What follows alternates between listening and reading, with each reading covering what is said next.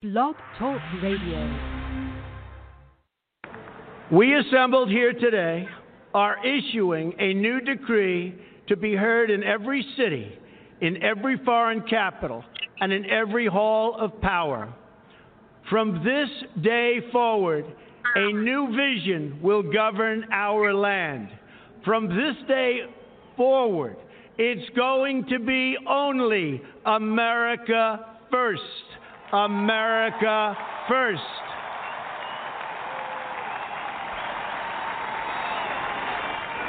Every decision on trade, on taxes, on immigration, on foreign affairs will be made to benefit American workers and American families. We must protect our borders from the ravages of other countries making our products, stealing our companies, and destroying our jobs.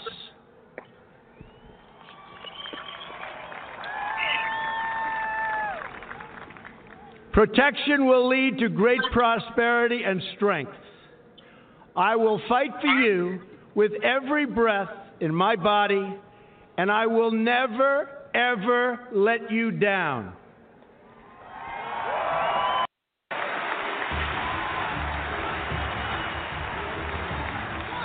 I am your voice.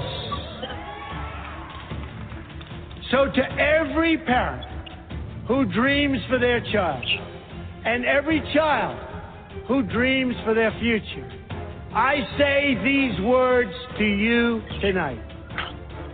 I am with you, I will fight for you, and I will win for you.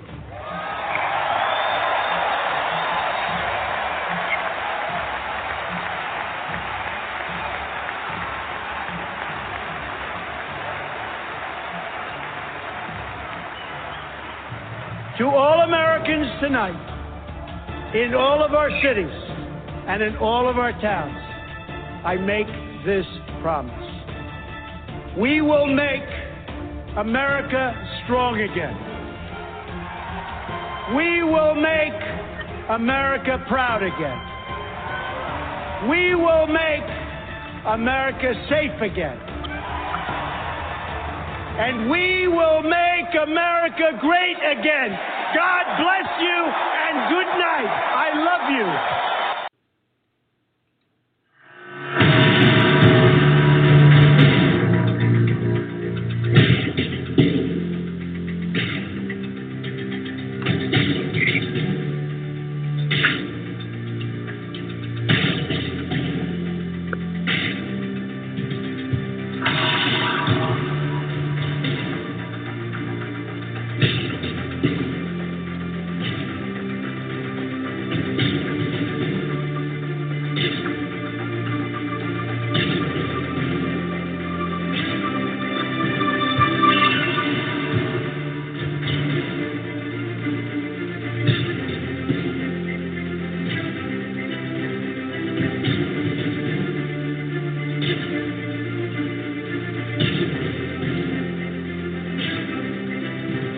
You are entering the Rory Sauter Show, home of America's Man of the Hour and home of America's biggest Trump supporter. Climb aboard and buckle up your seatbelt because this is a wild ride. Nothing but unfiltered talk and the hardcore truth. Mega, mega, mega.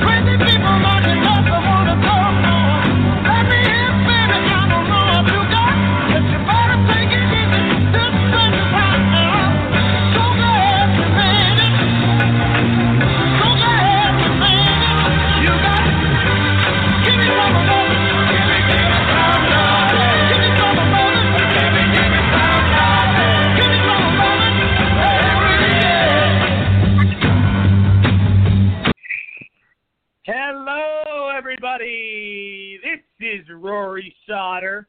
Thank you for tuning into the Rory Sauter Show. Happy Tuesday to all of you. I hope you all had a fantastic weekend. I hope it was fun. I hope it was productive. I hope it all went accordingly. I have missed all of you very much.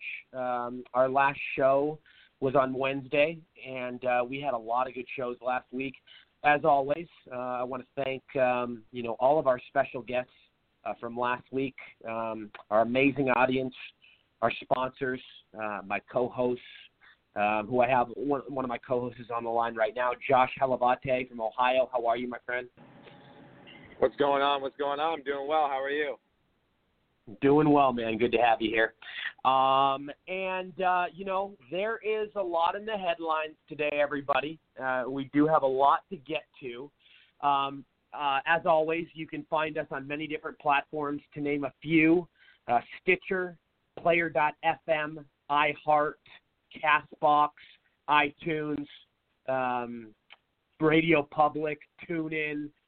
We are all over the place, ladies and gentlemen. We're on like over 30 or 40 different podcasts and radio platforms. And, just so much fun stuff going on, so much to look forward to. Our audience keeps growing.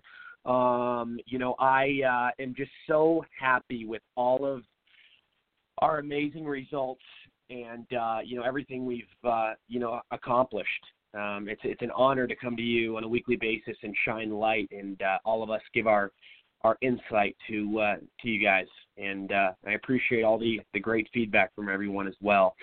But today's show is huge. We have comedian, popular talk show host, political activist, public speaker, best-selling author, and a contributor to Fox News, Washington Examiner, Breitbart, Huffington Post Live, CNN, and the BBC. Tim Young, very famous guy, and having him on is extremely exciting. I am very happy and looking forward to all the questions that we have for him. And he's popular online right now. He's getting millions of views on all his stuff, and he's definitely, his voice is making an impact, and it's significant. We'll also have as usual. Where's my notes? Oil and natural gas investor, foreign policy analysis, businessman, motivational speaker, radical Islam expert, and a contributor to Daily Caller, Clash Daily, Lives at Daily Surgeon of the Hill. Dan Perkins will be calling in. We'll also be having a historian, ISIS and Al-Qaeda escapee, political activist, political strategist, and best-selling author IQ Al-Razuli will be calling in, which we're very excited to talk to him as well. But let's first get to the breaking news. The headline, obviously, the caravan. This whole caravan thing, guys, don't get this twisted. Please understand that it is not a conspiracy, that this is a total setup and totally orchestrated, thought out, planned. 2 weeks before the election, you've got thousands of these animals trying to come to our border and, cross without any sort of, legal authority. They are so entitled. They think we owe them something. They think because their country is not providing them the proper, assets and, amenities and skills that they need, that they can come here and intrude on us Americans. That's not how it works. We give so much financial aid to these countries and to these, these foreign leaders for their people, and a lot of it, sadly, with the corruption of the politicians, is stolen and not utilized properly. And it's a crazy thing going on right now. And we have the breaking news that, according to Mike Pence, the Honduran president was told him that Venezuela is funding the migrant caravan. I am not doubting that. I'm also thinking it's George Soros as well that's doing a lot of this. And for people that don't know, which is crazy, according to the news, which we don't know if this is a publicity stunt just for George Soros to attack the right, but he had an explosive device delivered to his New York mansion as of yesterday. And there was a weird story behind it. Like, one of his housekeepers or somebody on his property found it and tossed it I mean, usually if you find an explosive device, you don't touch it. Apparently he threw it in the bushes or something, and then he called police. But if it was something that serious and that, significant and crazy, why would you even go near it? Something doesn't add up there. But going back to the caravan thing, this is just insane to me. This is total invasion. This is communism. This is, this is everything you can think of that is turning into bad news. And we all know the Democrats need the votes. They need the votes. This is why they're doing this. They are so desperate, and they know Trump is on a roll right now. And, they are doing whatever trick in the book they can do and pull. Look what they did with Kavanaugh, something that didn't even happen 40 years ago. Complete lie. But, Josh, go ahead real quick, and then I'm going to introduce my special guest, Tim Young. But I want your thoughts. Yeah, in my eyes, I guess I don't really see the benefit of it all because other than them coming over and actually voting themselves, this definitely isn't helping with any of the people in the middle of the country. I mean, it isn't like this is a bunch of, the poor, people trying to cross the border. These are a bunch of people who aren't really, they don't seem to be the most disenfranchised of anyone. So I'm not really sure why the Democrats would try to pull this, if they indeed are, because it honestly seems to hurt them more than it seems to help them. Right. Good point. I do want to welcome our very first special guest tonight. I'm very excited to have him on. He's a very popular guy right now, doing very well. Gets millions of views on his show, on his videos. He's a big popular guy, comedian, popular talk show host, political activist, public speaker, political strategist, best-selling author, and a contributor to Fox News, Washington Examiner, Breitbart, Huffington Post, CNN, and the BBC. Tim Young, how are you, sir? Man, that made me sound way cooler than what I am. Thanks, man. You are more than welcome. It's a truly an honor. I am a big fan of yours. I watch your show. I watch your videos. I love your standpoints. You're very fair. You just report it as it is. You just you put it all into perspective. And you're doing a lot of big things right now. You have your new book out. You're still doing comedy shows. Like I said, your talk show is huge right now, and all the channels that you contribute to. So you're all over the place, brother. Yeah, it's amazing to me. Like, I just kind of literally my handle's Tim Runs His Mouth, and it's worked. And it's weird when the plan works. I don't know if you've probably experienced this too. And it's like, wait, if I just talk, people now pay to see me talk. And I'm like, hey. And then there's a lot of pressure when you actually think about it. You're like, wait, now I have to be entertaining. So yeah, and you have, Tim, you have this whole, significant and very creative and unique, script. Well, like the way you do your show every episode, like you do, like you're just so prepared. You're so well, thought out and put together. Well, it's odd because when I'm doing it, I write it that day, and so I don't have much time to think about it. You do it, you go out, you perform it, and then you're on to the next day. There's such a quick turnaround, and it takes a lot of preparation and a lot of just kind of living in the news cycle, which I think a lot of people have to be nowadays to be up on this stuff. And seeing how stupid people are regularly every day is kind of it's my job now to see how dumb people are and the dumb things that they say. Yeah. Oh God, Jesus Christ, Tim. I mean, they're all over the place. I mean, I can't even believe some of the things that are coming out of the mouths of some of these people. I mean, it's pure ignorance at it. I mean, it doesn't get any more. It doesn't get any more stupider from some of the things I hear. I can't even believe my ears sometimes. But what I really want to get into, like with all of my guests. Tell us your life story. Tell us how it all started. Tell us about you. I mean, just your bio. I mean, I'm very curious. Well, I'm just your run-of-the-mill jackass that grew up pretty poor in Baltimore City. In the hood. I'm a white guy who grew up in the hood, which is kind of fun, and people never believe that because they're racist.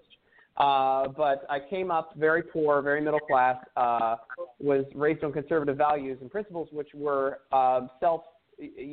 basically working for yourself to pull yourself up. You're not waiting for a handout. Knowing where you are and just working hard to get out of it. And thinking that everyone is equal. I'm not sure why people think that, other people are privileged or not privileged or things like that. But, it's I worked up through that. I started stand-up comedy in college, did it for a while, got to work in politics at the same time, and finally put two and two together and did it all at once, and it worked, especially during the last campaign cycle.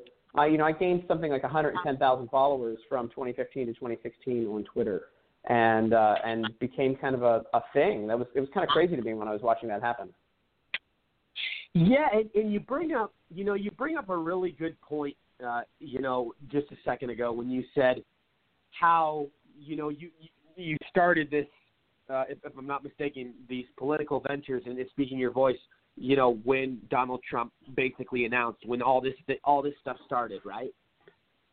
Well, it was before that, but and actually in 2012 I did an interview with, I believe it was the Daily Mail in London, and they asked me who the perfect candidates would be as a comedian watching from the outside, and I said it would be Oprah versus Donald Trump. And I was real close. I thought we were going to get that in 2020. I thought she was going to throw her hat in, and I'd be rated some sort of predictor genius here. But, people started to get sick of the politically correct culture, and I didn't go too far crazy with things, and I stay informed, and I make sure that all of my things are informed and nasty and snarky, but appropriately so. No, absolutely. And, you really, just how you've gotten so heavily involved. I mean, explain the work ethic and the routes you took and, how you got to, where you are in terms of all of your millions of views for, maybe audience people that my audience that, is probably very inspired right now and wants to do the same thing. I mean, what's your secret, man? I mean, not sleeping. You told me you were just some, just like all of us, we're just basic dudes one day, and the next we're all over the internet having our own TV show, and we're doing well for ourselves. Yeah, it's I have this crazy concept that I think that I can actually do anything that I put my mind to, and I think a lot of people can as well. But I work my butt off. Like, I absolutely don't sleep. I've certainly cost myself things like relationships to move forward and do this stuff because this is all I want to do, and I'm not going to be happy if I don't accomplish it. So, you put yourself in the right positions, you work nonstop, you don't brag about what you do. You let your work speak for itself, and that's something that I've done here in town in particular is work my butt off, and people catch on to that. And then, I believe it was 2 months ago I was invited by the House Ways and Means Committee to do a video for them. Actually, it was the 4th of July to do a video for them to talk about tax reform. So I have the House Ways and Means Committee pushing a video of me, and it was retweeted by Paul Ryan on the 4th of July. So my face is the top of his Twitter feed on the 4th of July, and I'm like, holy crap. You sit back and you're like, wow, these are here's the third most powerful guy in the country and the world, basically, with my face at the top of his Twitter feed, promoting positive policy. And, that doesn't come from sitting on your butt all the time. I have a very regimented schedule. I like to tell people that I can sleep in till 10:30 in the morning, but that's only because I'm up till 4 a.m. at night. So it's just a lot of work and it's a lot of hustle. Well, absolutely. I mean, 100%. I mean, you always have to be on top of things. You always have to know what's going on. The news, is just nonstop, 24/7. I do want to get to, I do have a lot of things to discuss with you, including your book. But, Josh, go ahead. Yeah, appreciate it. Hey, I want to go back to something you said that I thought was really interesting. When you were talking about what time again was it when you really blew up, second fold kind of? You said from 2015 to 16, I think. Yeah. Mm-hmm. Something interesting about that was during that time there were a lot of people, basically most of the country, left and right. They were running around with their head cut off, or just saying the sky is falling, instead of going out and doing something. You were one of the smart people. You saw, instead of seeing panic and, oh my goodness, the world is coming to an end because Hillary's winning or Trump's winning, you went out and you saw opportunity. And not only did you see opportunity, you made opportunity out of crisis. when a lot of people were sitting back, being afraid of the, inevitable either way, you went out and you made something out of those people basically not going and living their dreams the way that you were. Kind of speak to that. What do you have to do to kind of get in that mentality? So instead of getting afraid of stuff like that, you go and act instead. Well, the difference between me and a lot of comedians that I came up with, because I've been in comedy for 12 years now, but, when you say you've been in comedy for 12 years, I've only been seriously doing this for a living for probably 3.5, 4 now at this point. But before that, you view it as a business and you view it as a job. And when you see it as that, I avoided drawing super hard lines during the election. I didn't like Hillary. I was very clear about that. But on the Republican side, I didn't draw hard lines. I wasn't going anywhere. I was ready to support whoever came forward and won. And so I keep it open like that. But I also look for things. I've been offered by 2 places now, 2 very big publications, to be their media editor. And I turned that down because I'm able to find videos and work hard to find things in the pits of the internet that people haven't found. And one of the things that I found during that election was a video of Michelle Obama denouncing Hillary Clinton because she couldn't keep her house in order, a.k.a. Bill Clinton cheated on her. And that was actually brought up in the second debate by Donald Trump. And, so I created, albeit a small blip, that is something that got 25,000 retweets or something that I found that put me on the map. And I had legitimate reporters start following me, who the hell is this guy? Where is he finding this stuff?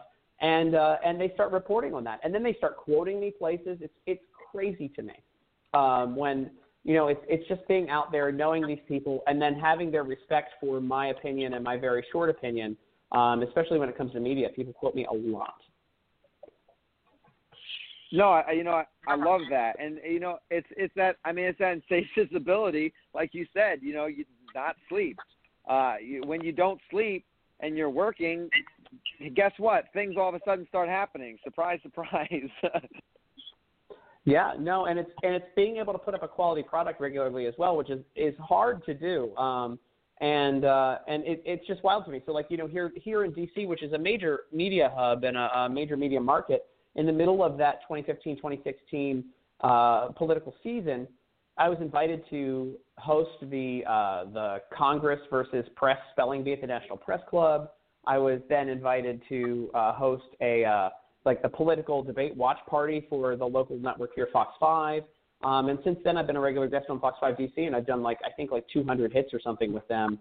And I've made a crazy name for myself where they basically allow me to be part of their kind of relaxed media show on Friday nights from 11:30 on. I'm on for 20 minutes a night, which is kind of crazy to me and crazy to a lot of people that I have I can do whatever I want on TV. They expect me to just show up with no bullet points and just screw around on TV for 20 minutes. It's amazing. It is amazing. And, Josh, did you have anything, did you want to say anything in return to that? I'm sure I'll come back to something, but I know you got questions asked, so I don't want to hog your time there, Rory. Yeah, Dan Perkins, go ahead. First of all, I want to introduce you, Dan, but I know you have questions as well.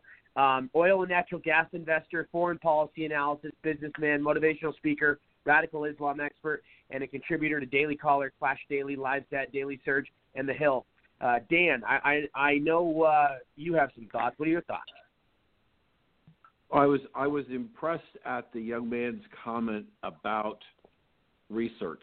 I've written 4 novels, 3 children's books. I write for 15 major blogs. I do 40 to 60 interviews a month in radio and television. And you have to do your homework. And when I see these people who can't get their facts straight on television, it just pains me that they're sitting in front of the camera and they're espousing things that they have no factual base for. And so they're not reporters. They are uninformed commentators, but they're not reporters.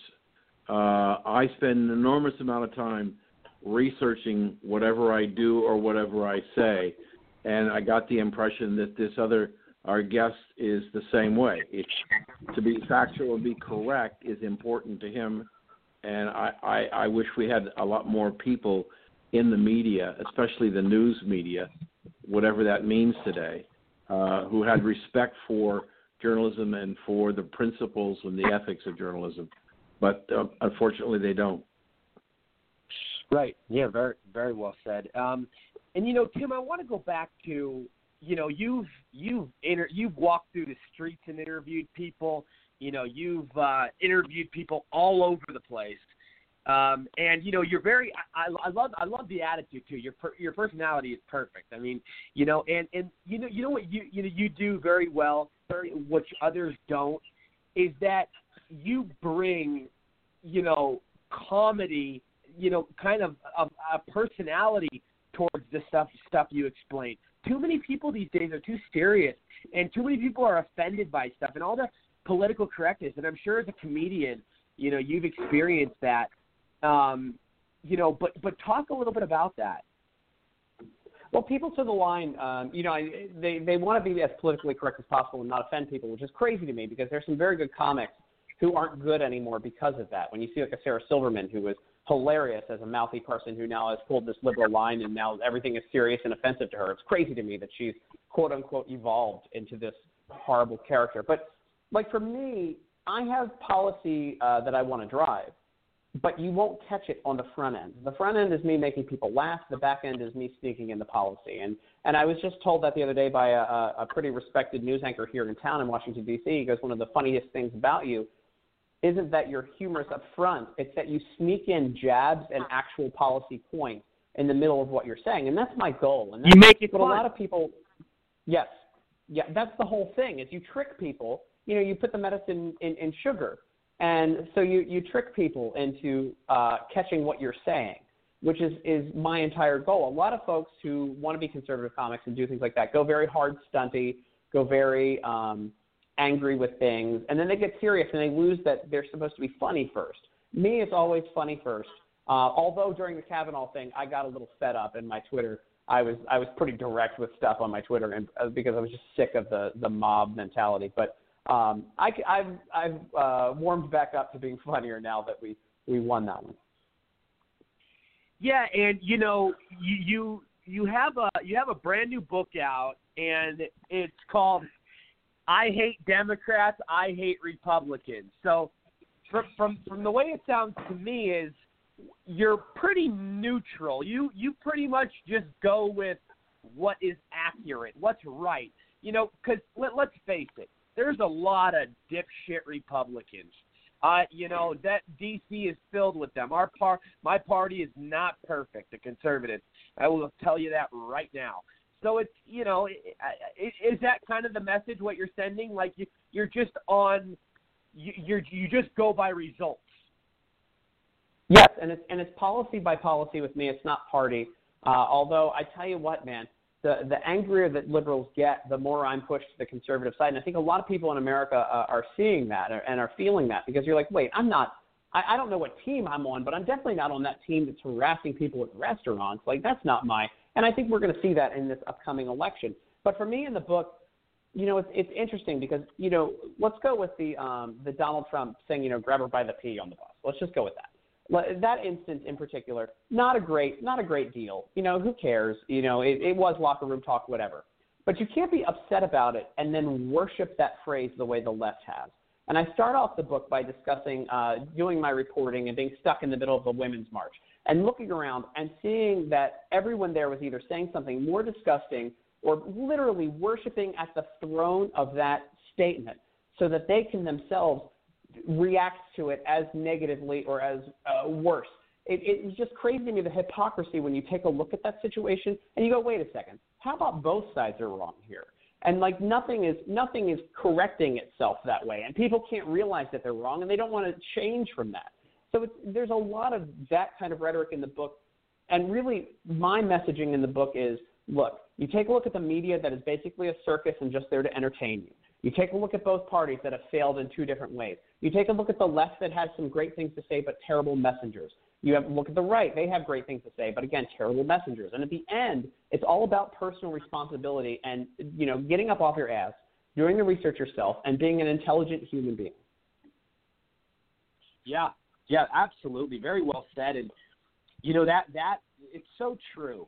And you know, I want to, before I go on about this, you at the Women's March, all them wearing pussy hats, and you and stuck in the middle of, you know, and I've always said, let's face it, the feminist movement, it's entitlement. They need validation. They are deeply insecure, and they are massive hypocrites. And it is nothing but pure ignorance. I mean, that's just the facts. And I can only imagine how you felt surrounded by a bunch of those animals. Well, I mean, between that and, like, you had people that had, like human-sized tampon puppets that they were like, and it was like, what in the hell are you guys doing? This is absolute insanity. But I'll tell you, like, I play off of those types of characters because I had a slow week on Twitter last week, and for the fun of it, I tweeted out, I bet a lot of feminists don't know why they're single. And I had people like Patricia Arquette and, you know, lots of these, like, crazy blue check marks, the blue check mark pussy hat mob attacking me and making me famous. I had Kirsten Powers from CNN quote tweeted me and got a bunch of and I had all of the people who hated them start to follow me. I got 700 new followers overnight because these people fell for the trap. I will tweet things out there to just troll them. They'll attack me and they'll make me more famous. Yeah, and if you read the comments, I mean, on some of these posts, I mean, sometimes I cannot stop laughing. Like, I am on the ground laughing at, you know, how some of these people go back and forth and how angry they get and, you know, just how sensitive some of them are. Yeah, and the fun part is, too, they think you're reading them. And sometimes I do, but for the most part, I'll click the mute button on people. So I'll have hundreds of comments on things where I'm trying to troll them, and I'll never see anything that they said. So they think that they're coming after me, and I'm literally just collecting the metrics on it, if you want to get really digital marketing on that. And on the back end, I'm getting, you know, hundreds of thousands of views on this tweet, and I'm not seeing any of the hate. And they're literally just yelling into an echo chamber with themselves. It's really fun. Yeah. I mean, yeah, Jesus. And it is one of those things. Like, they think that what they're doing with their hostility and with their, you know, they march, and you see all, you know, it's insane, you know, and they think it's like a little child pouting and crying because he didn't get his own way. It's just something that has totally been a cesspool in our society. It's sick. It's, you know, I've never seen people behave like this before, and then try to justify it by saying, like, and it's not just, Donald Trump said one line once. It's not real quick. I want you to continue, but it's not just the feminists. It's the people on the left that, like you said, they're going into restaurants, the ones that are burning buildings, burning cars, Antifa. I mean, I could go on and on. It's crazy. Yeah, and it's mind-boggling to me that people are behaving this way. And, you know, and they're going and imagine what it would take. Take a look at somebody like Ben Shapiro, who is, you know, he's a very intelligent guy. He's a little weenie nerd. He's never hurt anybody. He never says anything negative about anybody. He's not hateful at all. And people are, like, burning things down to protest him and protest his free speech. Right. Where's the logic at in that? Yeah, and the double standard. Imagine if we did that to a liberal. They'd be saying, imagine if we did that to, like, a black liberal. Because look at what they're doing to Candace Owens. They banned Candace Owens from what university? There was some university that she was recently banned from forever. They will not let her speak there. But imagine if they did that to a black liberal. I mean, they'd be screaming racism all day on networks like CNN or, you know, all of these other networks. And Ben Shapiro's Jewish. So imagine if he was a liberal and they said, oh, you can't speak here. They'd be calling, oh, these are anti-Semites. I mean, they'd be saying all this stuff. Yeah, I mean, on the flip side, you have the double standard. You have Louis Farrakhan, what was it, last week? They called the Jewish people termites. I mean, that's unbelievable to me. It's absolutely disgusting to me that kind of stuff, that people get away with that kind of stuff. You take a look at Kanye West, who came forward, you know, as a Trump supporter, and I mean, you had Don Lemon crying and saying, you know, his mother's rolling over in his grave. I could never imagine invoking someone's dead mother to knock their politics. That's a real low. That's a low, low place. You're absolutely right, and I discussed that on my show last week, how Don Lemon actually sunk to that level where you're trying to say, just because a guy's thinking for himself and is waking up to the reality and supports our president, that, it's ludicrous. And you know what the sad part is that the CNN viewers they buy into all of this. And I've always said, if you watch CNN, it just makes you stupider. Same with MSNBC. You just get dumber and dumber because there is no logic. There is no there's just no talk. I mean, that's reality on these channels, and it's pure bias. It's like I cover that in the book, and I cover that. I cover that in the book, and my point in the book is this: like, people are tuning in to watch these networks not for news. They're tuning in to watch their heroes beat up weenie versions and almost caricatures of the opposing party. They want to hear what that they happens, want to hear. Yes, but I'll be honest with you, it happens on both sides. So you take a look at Fox News, and Fox is in the entertainment business too, and you have like Tucker Carlson, and you're not putting up, number one, no intelligent member of the left is going to go up against Tucker Carlson because they know they're going to lose. They know that he can control the conversation merely with his face.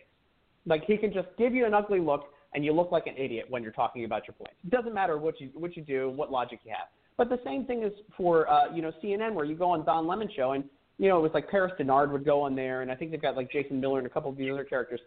The guys who represent the right on those networks, on CNN and MSNBC, are really goofs. And they go in there and they say whatever talking point they're supposed to say, and they're hired and given these contracts because they know that they're going to get their asses kicked by the host on the show. And the host can, basically have clippable moments of them kicking their ass. And it's literally like pro wrestling in the 80s when you'd have like a big star come out and he'd be up against a no-name, what they would call a jobber or a little weenie guy, so that he could do all of his little signature moves and his, poses and his catchphrases, and people could go, oh, wow, I want to go buy that guy's T-shirt. It's no different than what's happening now in media.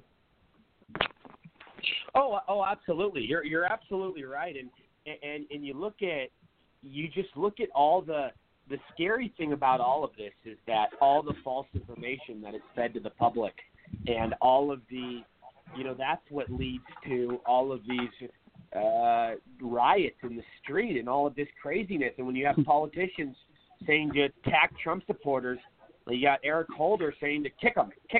Then you got Maxine Waters, harass them anywhere you see them. I mean, you got all this this insanity that, oh my God, it won't stop.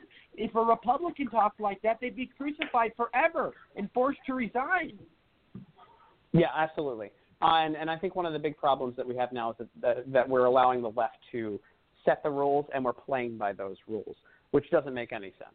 And I'm not sure why we're complicit in these rules being written and enforced by the left, but that's where the right is losing a lot. And again, why I hate Republicans. One of the big points of the book is you're letting them say that you're racist. You're letting them say that you're sexist, misogynist, Islamophobic, blah, blah, blah, and you're not fighting back. You're playing into that trap. It's a big mistake. But it's a trap that's been there for 40 years. It's the Democrats, whether they were in power in terms of elected power in the White House or the Congress, controlled the agenda through the Democratic playbook. And every Republican senator or congressman or president who came to Washington was given the playbook, and it was how they were supposed to act when the Democrats wanted them to do something.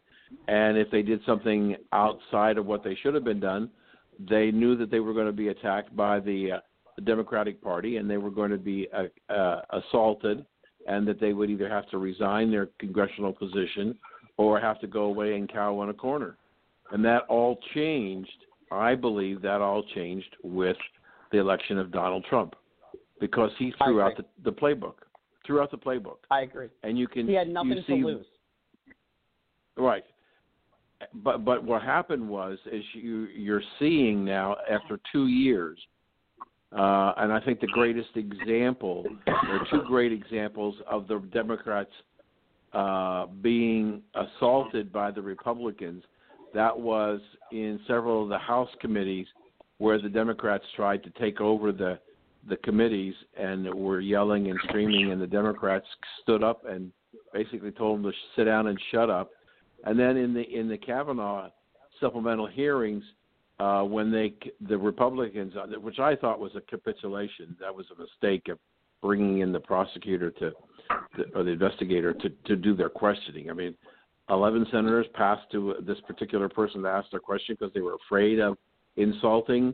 But when it turned the other way, and you had Lindsey Graham go after the Democrats, I think that was a very serious moment. And I've written about the way the Democrats treated.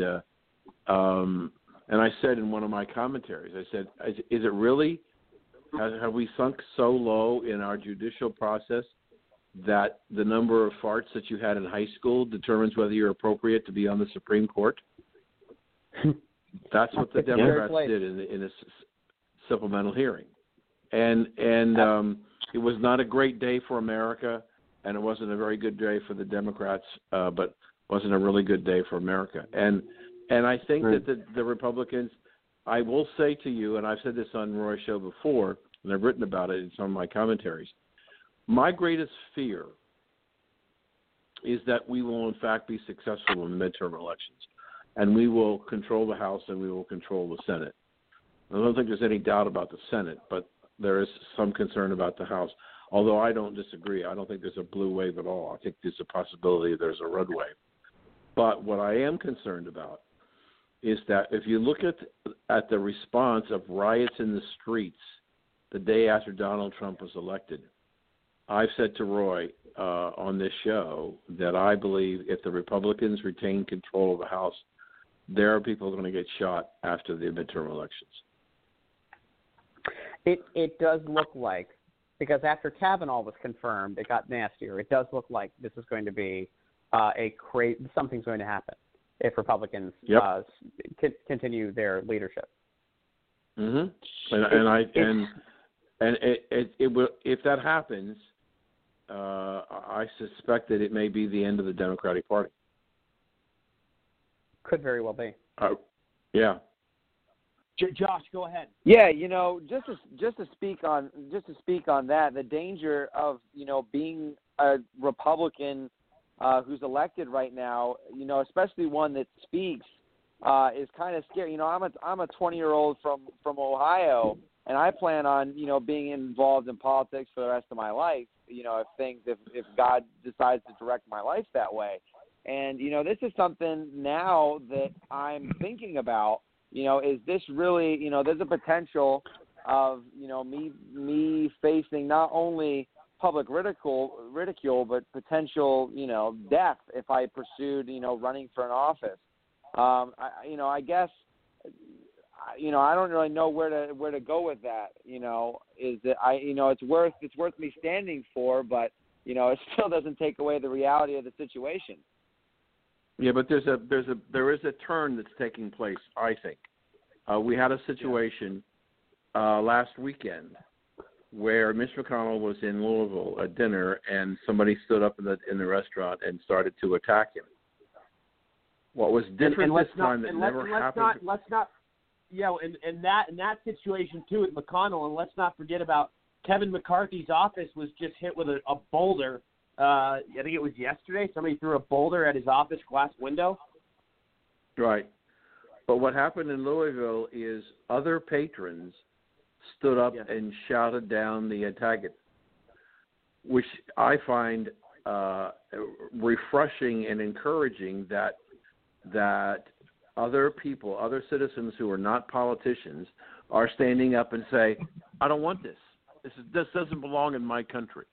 This is not the way that we treat people that we elect to represent us. And so there may be, much as the Republicans started to get some backbone when Donald Trump came in, maybe the American people. And what is the easiest way to deal with a bully? Force him to back down. And I suspect if the right starts to stand up for their senators and congressmen and becomes more aggressive, I think you'll see some capitulation on the left, because the right is not acting the way the playbook says, the playbook is gone, so is their power. Tim, what are your thoughts? No, I agree, and I think people are just sick of it in general. I think, I've done some shows recently where there were some older so I did a couple of fundraisers in Baltimore, and there were some elderly women who were there to support a friend of mine, and they had voted Democrat their entire career, did not vote for Donald Trump, voted for Hillary Clinton, and they told me that they were going to vote straight Republican this time because they can't stand the way that people are behaving on the left. But I don't think the left understands, because they're in their bubbles and they're in their media bubbles, and they're getting applauded by people in these bubbles, and it's a loud sound because you have your blue check marks and you have your radio and TV cameras and whatever all around you. It's a very loud sound in your echo chamber telling people that they should go argue with other people and get in their face and ruin their meals. But as soon as you step away from that, you look at normal human beings, and normal human beings don't want to behave like that. They don't want aggression, and they don't want it to get physical. So they're losing the people again in flyover that they lost under Trump because they weren't paying attention. And they're doing it again, I think, in a much harder way.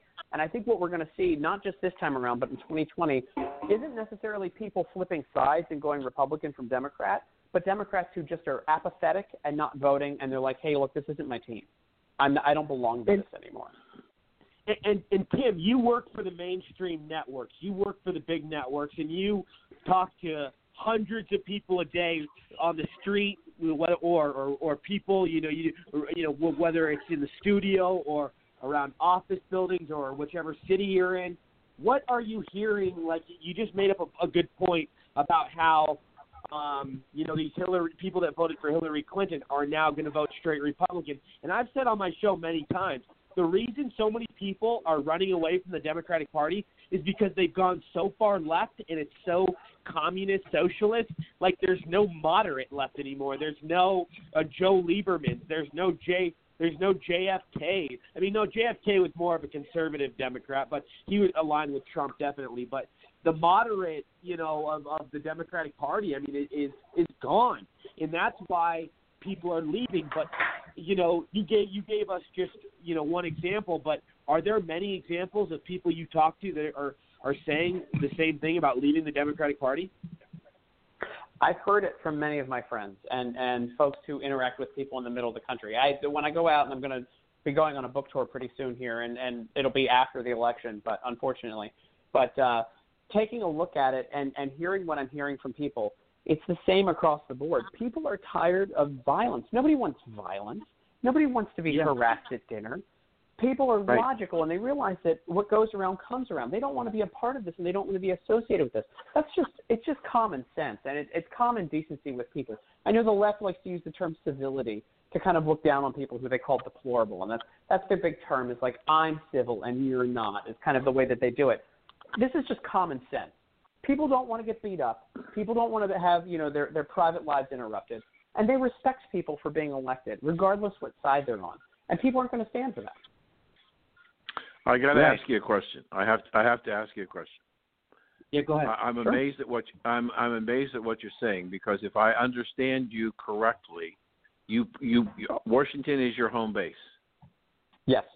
Washington has got to be the most left-leaning city in terms of the population of anywhere in the country. Well, maybe not as bad as Kansas. Pardon? 90% black, right? Is it 90% black? No, that is an old stat, but it's 93% Democrat. So, in one of the most liberal cities in the country, in your line of work, you're telling us, and I'm not disputing it. I'm excited about what you're saying, is that in the most democratically controlled city in the country, probably, that the citizens are tired of the Democratic Party.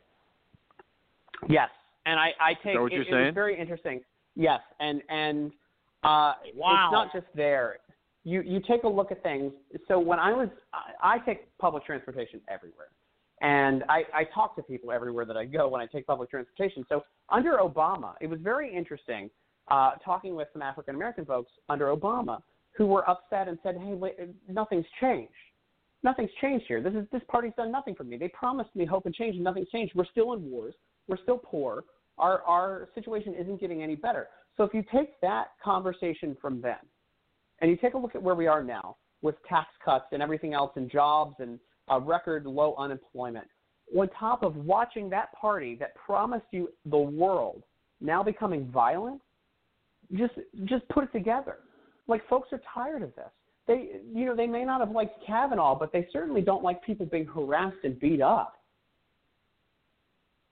So if you look into your crystal ball of your experience, how bad will the election be for the Democrats, or do you believe it will be at all?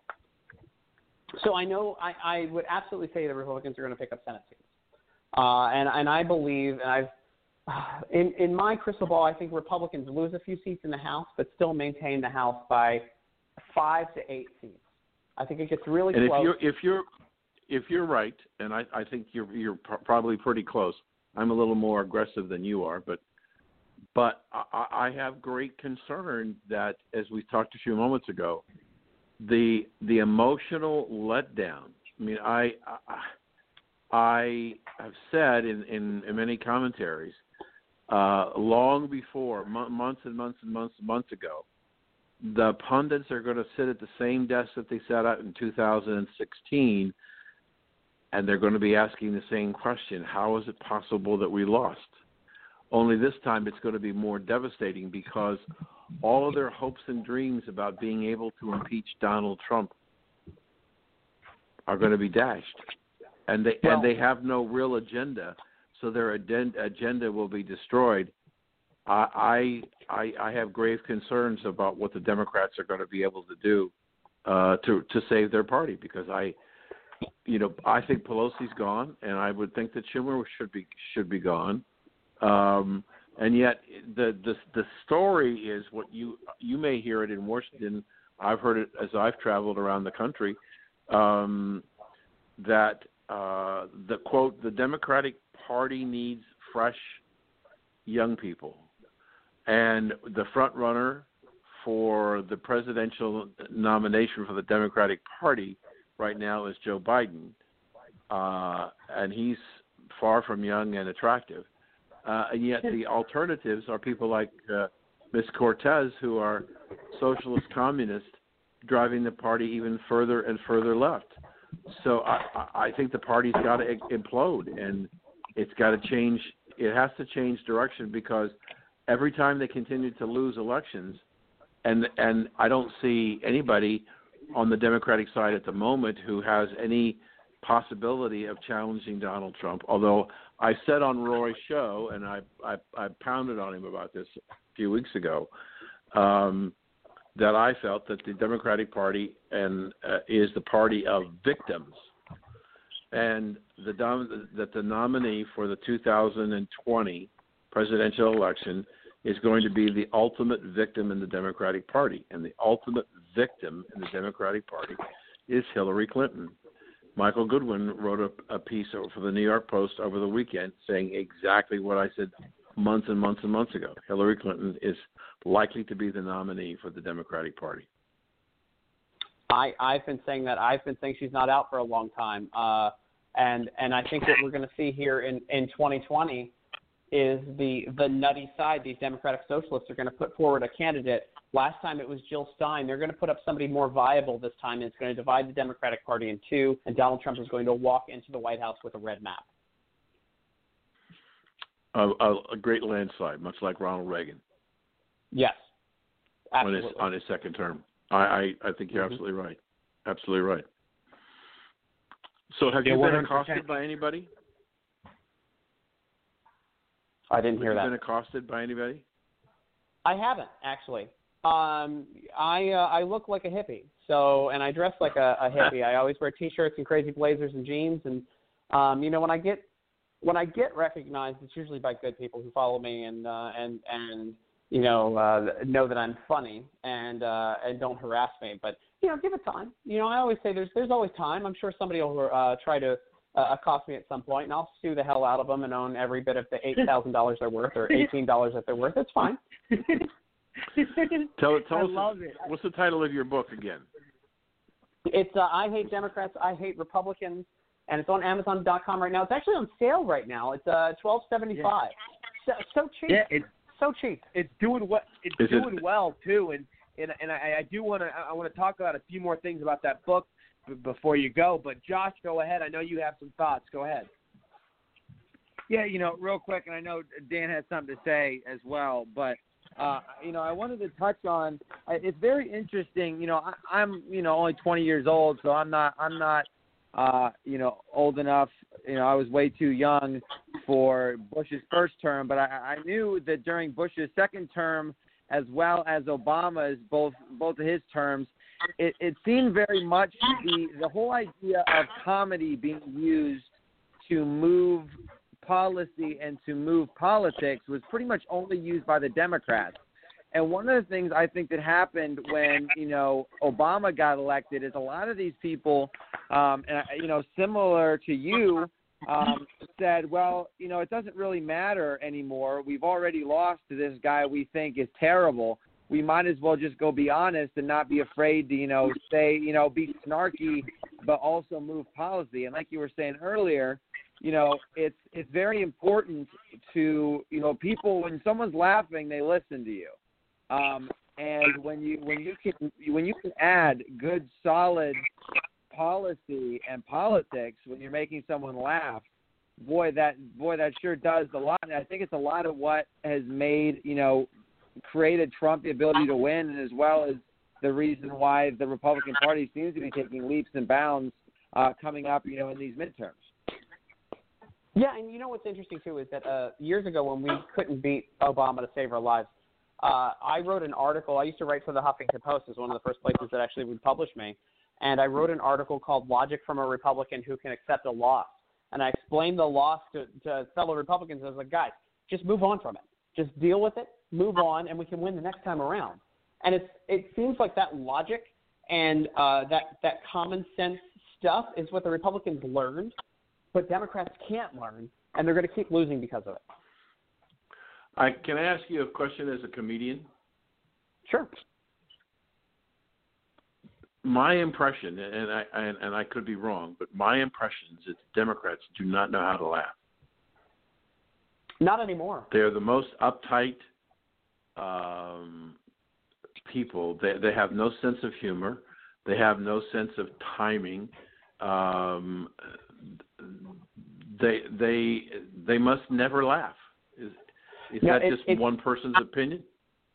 It's not that they don't laugh. It's that they're not self-aware. Now, when you take a look at comedians in the past who are political on the left, like Jon Stewart, he was very self-aware, and he knew when Democrats were wrong. He knew when they were right, and he knew how to capitalize on both sides of it. He also even went after, like Kathleen Sebelius, when Obamacare failed.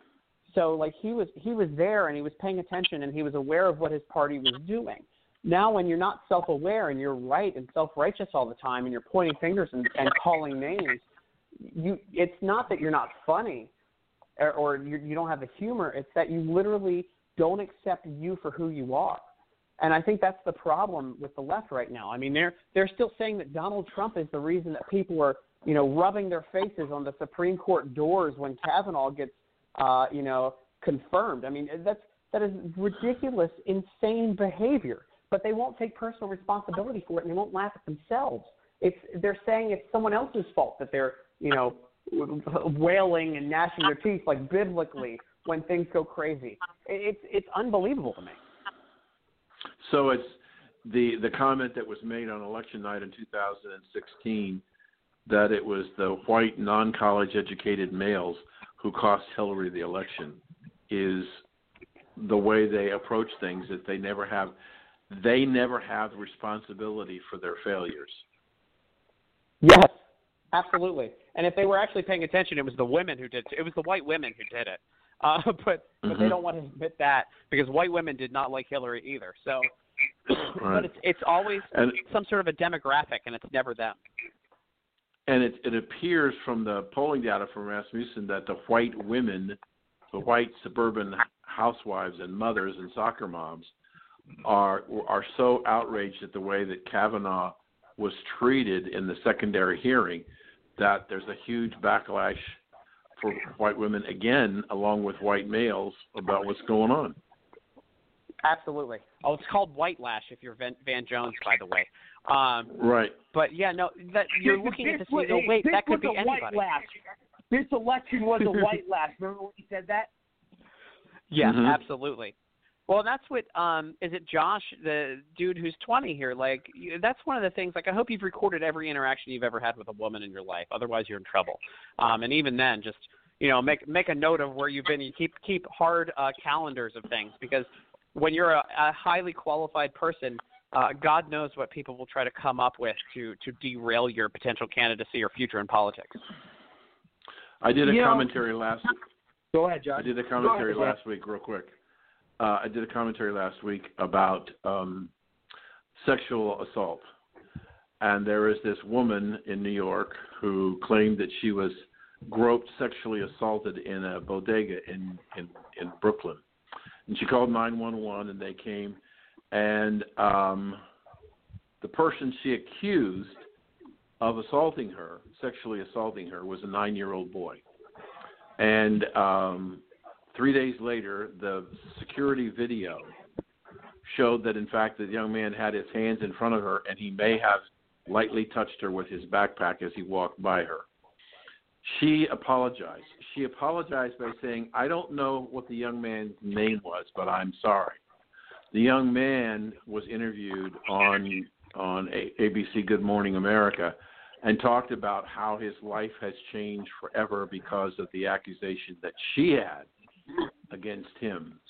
And I said in the piece, the average settlement for sexual harassment in the United States in the private sector is $53,000. Maybe if there was a penalty for women who falsely accused another person and destroyed their lives, maybe they need to get paid. They pay their victims $53,000. This woman owes this young boy $53,000, and maybe Dr. Ford owes Judge Kavanaugh $53,000 too. Well, she isn't going to pursue things criminally, which is seems to be telling to me. I think that would be the first thing I would do if I felt the need to come forward. I would pursue criminal things. But somebody who needs to pay out more money, not like he's paying out money hand over fist recently, is Michael Avenatti, who absolutely made false. I mean, there's nobody anywhere who's believing anything that Michael Avenatti has to say, and he came out with that entire crazy gang rape thing, and right. And I mean, it was so bizarre and so off the wall. And they're doing nothing on the left with this Me Too stuff and these accusations other than strengthening the defense for actual people who are predators and actual people who are sexually assaulting others. Because now this helps. This will help. I was trained as a defense attorney in Baltimore City.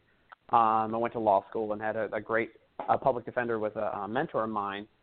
This will only help the defense and go like, hey, maybe she's just doing this for the fame. Maybe she's just doing this for the money. And if that's enough to cause reasonable doubt with a jury, that's it.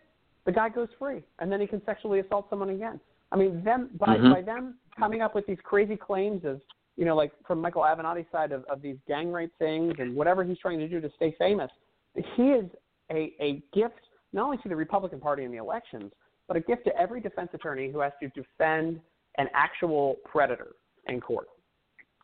Can you imagine him in the spring of 2020 being a candidate for the nomination for the Democratic Party?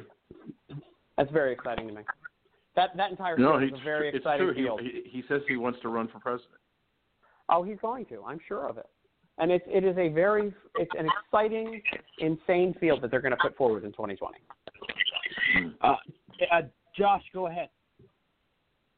Yeah, you brought up the fact that, about the whole, document everything that I could, potentially do with someone of the, the other sex. And, and it's something I've been thinking about recently where, I've been thinking back on just me, living my life as, in high school and now in college about situations that, wow, that could have went really bad, if that person, wasn't on the up and up with, that I could have been, and who knows, something, something could be made up in the past, but there's been plenty of times not only my life, but many of my friends and, people I don't know that, shoot, it's so easy to be accused, especially in college. All you have to do is just be accused of something and you're out of the school and your name is tarnished forever. It's very hard to build back up a reputation. So that's something that it's a scary thing for any young men like me in this world right now. I mean, it's also scary for somebody like me who's on the up and up and getting more and more popular and will become a threat to the left. When you make a name for yourself, like you just have to expect something like this is going to happen. No, and just to touch on one more thing, Rory, it's very interesting when anybody talks about how, for instance, Mike Pence and some other married men who refuse to be alone with a woman that's not his wife. The left makes fun of him for that. I've seen multiple different. They're saying that he hates women, all this stuff. I'm like, so he hates women because he's trying to keep himself as far away from, making them perceive something wrong or getting into a bad situation. Even when a guy tries to be completely on the good, the up and up, he still gets gashed by the left. Oh yeah, absolutely. And Tim, what's interesting? You were talking about Michael Avenatti, that clown today. There's a new article out that he owes $4.8 million to his one of his ex partners from one of his law firms. And all this dirt just keeps coming out about this guy. This guy is broke as hell, and he's trying to make a name for himself so he can, get some sort of wealth back that he used to have. I mean, this guy, he's desperate. There's desperation here, a lot of it, and he likes the limelight. Let's face it. And I go back and forth. I mean, do you think? I mean, from what you're seeing, he could be the nominee for the Democratic Party for 2020? No, I don't think he squeaked through. I think the nominee is either going to be Hillary Clinton, Elizabeth Warren, or Joe Biden, and that's I think that's a win, if Trump runs, and then you're going to. Oh, go ahead, keep going. I was going to ask you something. Keep going though. And then you're going to have somebody try to burn it to the ground, like I think Bernie Sanders tries to burn the party to the ground and divide it off, and you're going to have people who don't think that the Democratic Party is far left enough, because you're having these Democratic Socialists get their push nationally in different regions, and you're going to have a third party come up and a new version of Jill Stein that's more viable. Yeah. Oh God, your predictions are very accurate. I see the same thing happening, and you're absolutely right. I mean, the party is not going to come together. The Democrats are more divided than anyone. I mean, they have a lot of problems because let's face it. I mean, look at everything we've seen, and it's. I want to talk to you a little bit about you talked kind of about this.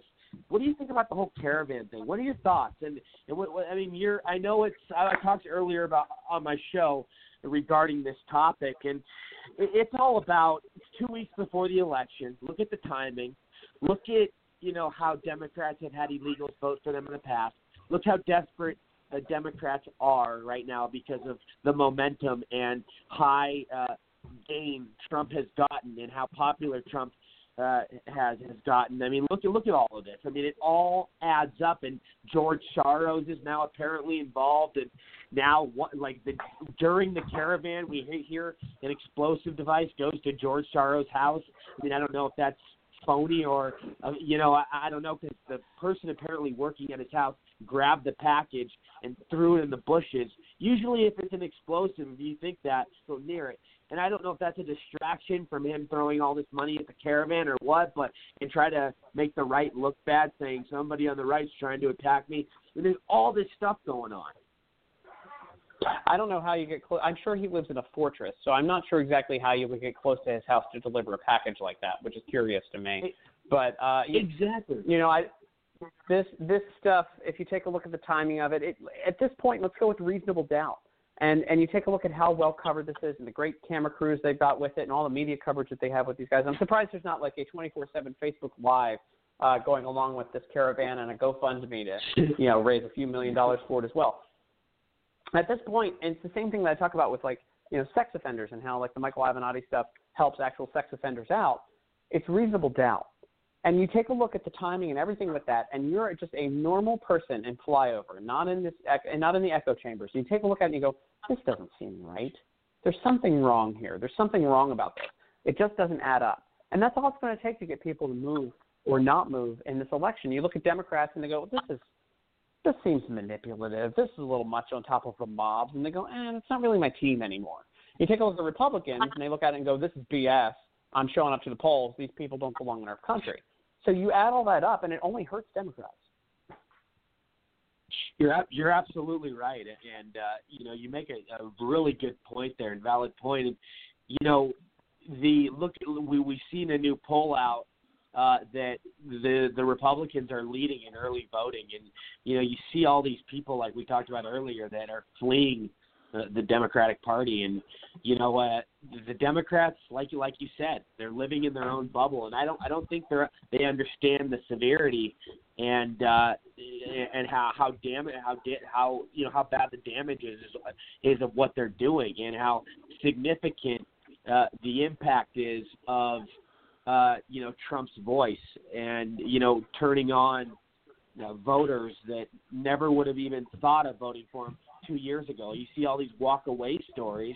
It's unbelievable. It's happening every second of every day. And you take a look at the crowds that are showing up in Houston for Donald Trump, and you have, lines around the corner 24 hours ahead of time. Camping out 24 hours to 48 hours before. I mean, that's, I always, you talk about reasonable doubt and fake news and the whole thing. I take a look at a story like, I think it was NBC pushed the story that, early voting is swaying heavily Republican. And I wonder, again, with reasonable doubt and how things are being manipulated, if that's not a story that's being manipulated to say, hey, Republicans, you can chill out. You're definitely going to win here. You don't have anything to worry about. That's one of those things. I look at that. Yeah, that's a really good way of looking at it. I didn't even think of that. But the fact that you mentioned that is a good point, because when I first saw that article today, I'm like, oh, NBC is so liberal biased. The Republicans are probably leading by a lot more than the numbers I see. But going back to this movement of Trump, we've never seen any political figure in history get these crowd sizes. I mean, in Texas, people signed up for over 100,000 tickets, and the venue, the Houston Rockets Arena, could only hold 18,000. I was at the rally because I live in Arizona. I'm in Phoenix, Arizona. I was at the rally the other night, and I was in the VIP section. I was right next to the stage. It was really close, and it was amazing. And it was at the airport. But this place was full house, packed, and then outside there were thousands and thousands of people watching on a projection screen that could not get in, watching the speech. I mean, this was something out of a movie. I have never seen anything like this. And I took a whole video of the line when it first started at like early in the morning and what it led up to. And these lines, and I'm not kidding you, about 3 to 4 miles long. I mean, this was absolutely insane, like nothing I've ever seen before. Bigger lines than a rock concert, bigger lines than a sporting event. I mean, this is unreal. Yeah, no, and we'll never see it again in our lifetimes, I don't think. And he puts on a good show too. That's the other thing. He'll just go off script for 90 minutes and puts on a hell of a show for the people who waited all night long. So they get their money's worth, which is free, but still they get their money's worth for showing up to these rallies.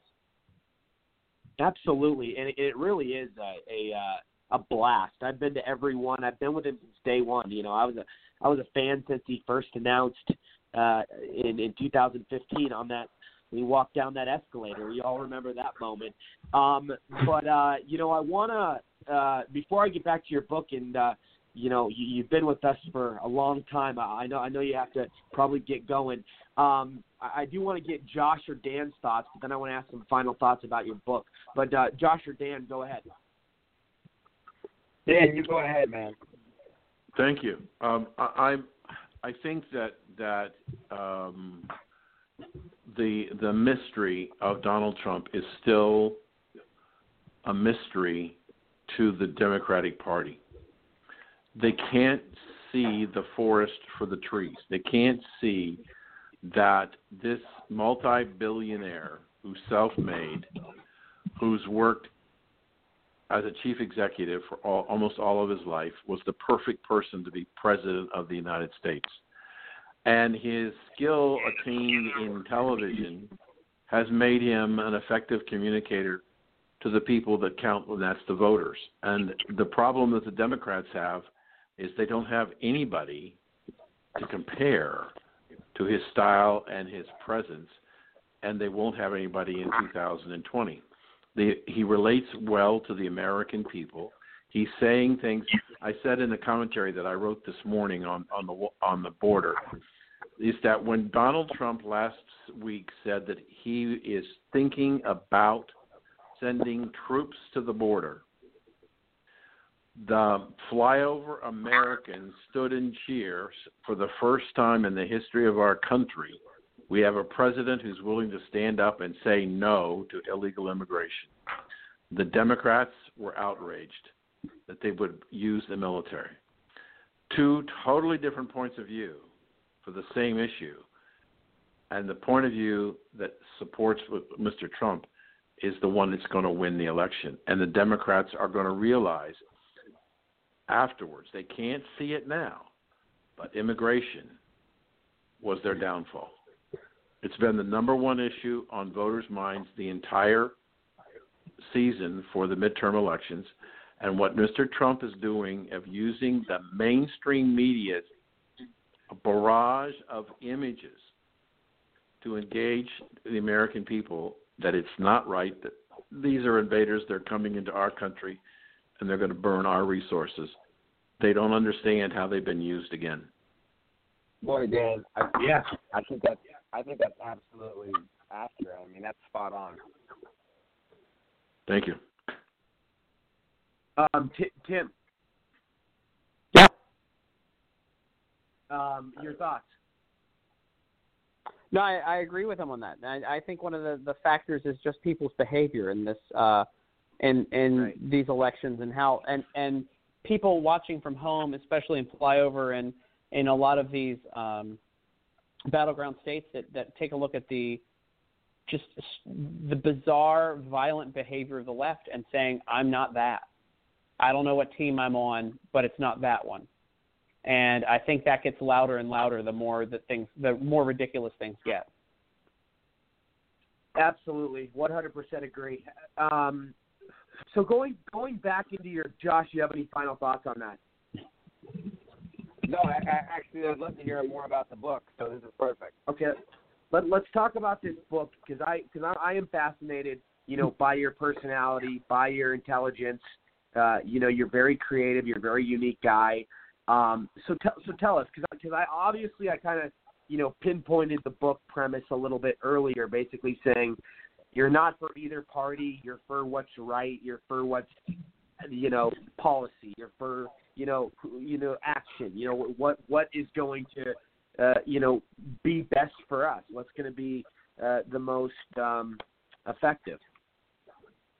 Yeah, no, I mean that's the whole concept of the thing. Is like, look, it's all about the moral of the story is personal responsibility, not to spoil the book for you. But the whole concept of the book is stop being an idiot, stop paying attention to everything else, and start getting off your ass and paying attention and doing your own research and being intelligent, because you're smarter than to play into the games of one side, the weakness of the other, and the entertainment of the media. I believe in people. I love people, even though I talk about how much I hate a lot of people in the book.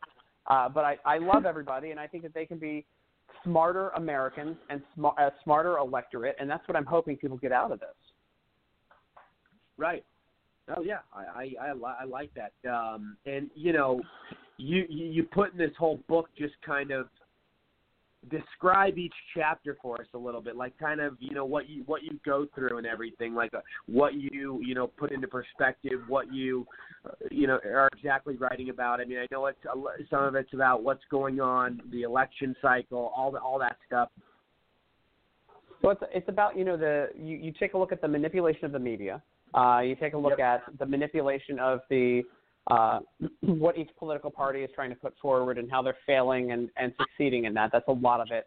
A lot of the religious aspects of things, a lot of the racial aspects of things, and how really everything is just being manipulated and how we're all, equal and warm and fuzzy at the end of the day, which is kind of the moral of it. I think one of the fun parts with the book, though, is that my editor pushed back on me, and he was like, about halfway through, I was a woman, and she was like, I think you hate women and fat people in this book. And I go, well, yeah, but that's not the point. And we kind of had a laugh. I'm like, the title's I Hate Democrats, I Hate Republicans. And a lot of it is, there's a lot of victimization when there doesn't need to be victimization. There's a lot of people who don't take personal responsibility for things. I talk about a section on personal responsibility and how we need to take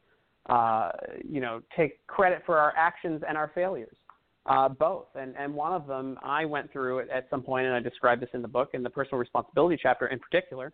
I lost 130 pounds at one point in my life. And I did that because I got off my ass and I went on a diet. And so many people nowadays, there's this like body positivity movement where we're supposed to accept people for being extremely unhealthy and call them beautiful and say that they're a wonderful contributor to society when all they are is, like say a fat woman on the cover of Cosmopolitan magazine. That's the one person I talk about in the book. And how that's such a bad example for everyone else. But it is an example of what the left wants, which is this lack of personal responsibility and a lack of people, actually wanting to improve their lives, but rather getting rewarded for doing nothing. Yeah, I mean that's wow. Yeah, I mean that's amazing. I mean, it's a Josh, heavy topic. Get it? Oh, absolutely. yeah. Josh, go ahead.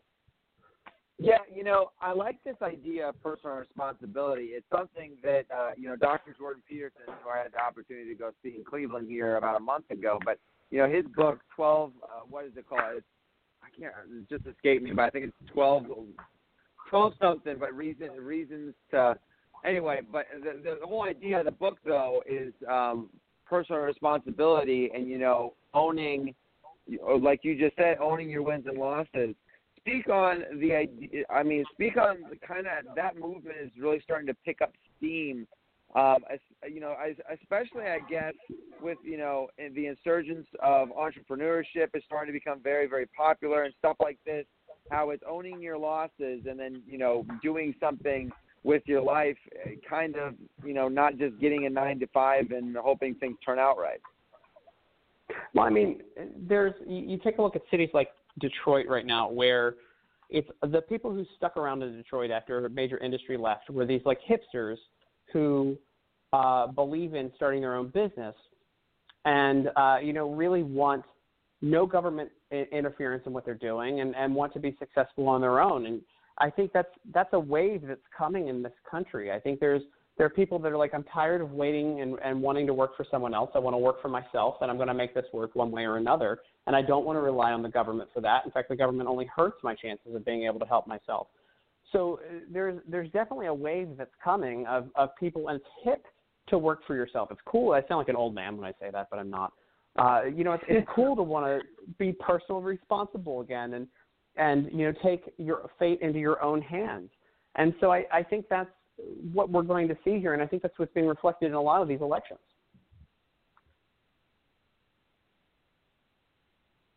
Yeah, very well said. Go ahead, Josh. Absolutely. Yeah, I think you're absolutely right, and it's I personally love that shift that's happening, with the sane people on both sides, where it's a lot, it's also the idea of whoever's president isn't dictating the way that you live your life. The smart people don't let elected officials, for the most part, rule their life either way.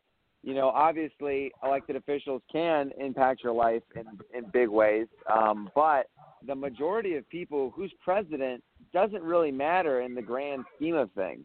So, the whole idea of taking on your own responsibility for what you're dealing with now. If you can't deal with what you're dealing with on the daily, if you can't get up and make your bed in the morning, how are you supposed to go out and do anything productive for the rest of the day?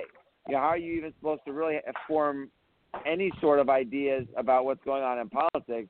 You haven't taken care of half of the crap in your own life. So I really love the idea that your book is pushing, kind of to get people on the right track in that sense. Yeah, and I cuss a lot in it too, so it's pretty cool. And the whole, I always say the biggest problem in this country is entitlement. All these people think they're owed something. All these people marching in the streets for socialism think that we, should pay for all of their demands, all of their requests, which your majority of are ludicrous.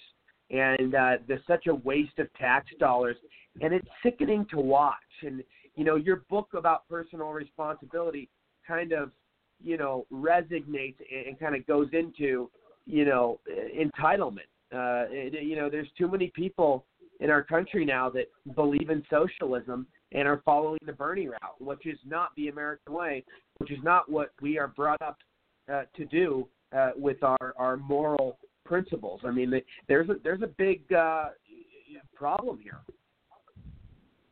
Absolutely. I wanted to. I just wanted to jump in real quick. And that was to look at the personal responsibility and say to you, I am of a mind that the greatest example of the change in personal responsibility is the change in the Black and Hispanic communities in their favorability rating of Donald Trump in 2 years, going from 8% to close to 40%. 36, yeah. Yeah, we are spawning a new group of, whether they're entrepreneurs is irrelevant. We're spawning a group of people that believe in hope, and Mr. Trump is presenting the opportunity for people to get a good paying job to take care of themselves and their families, and they haven't seen that in a long time.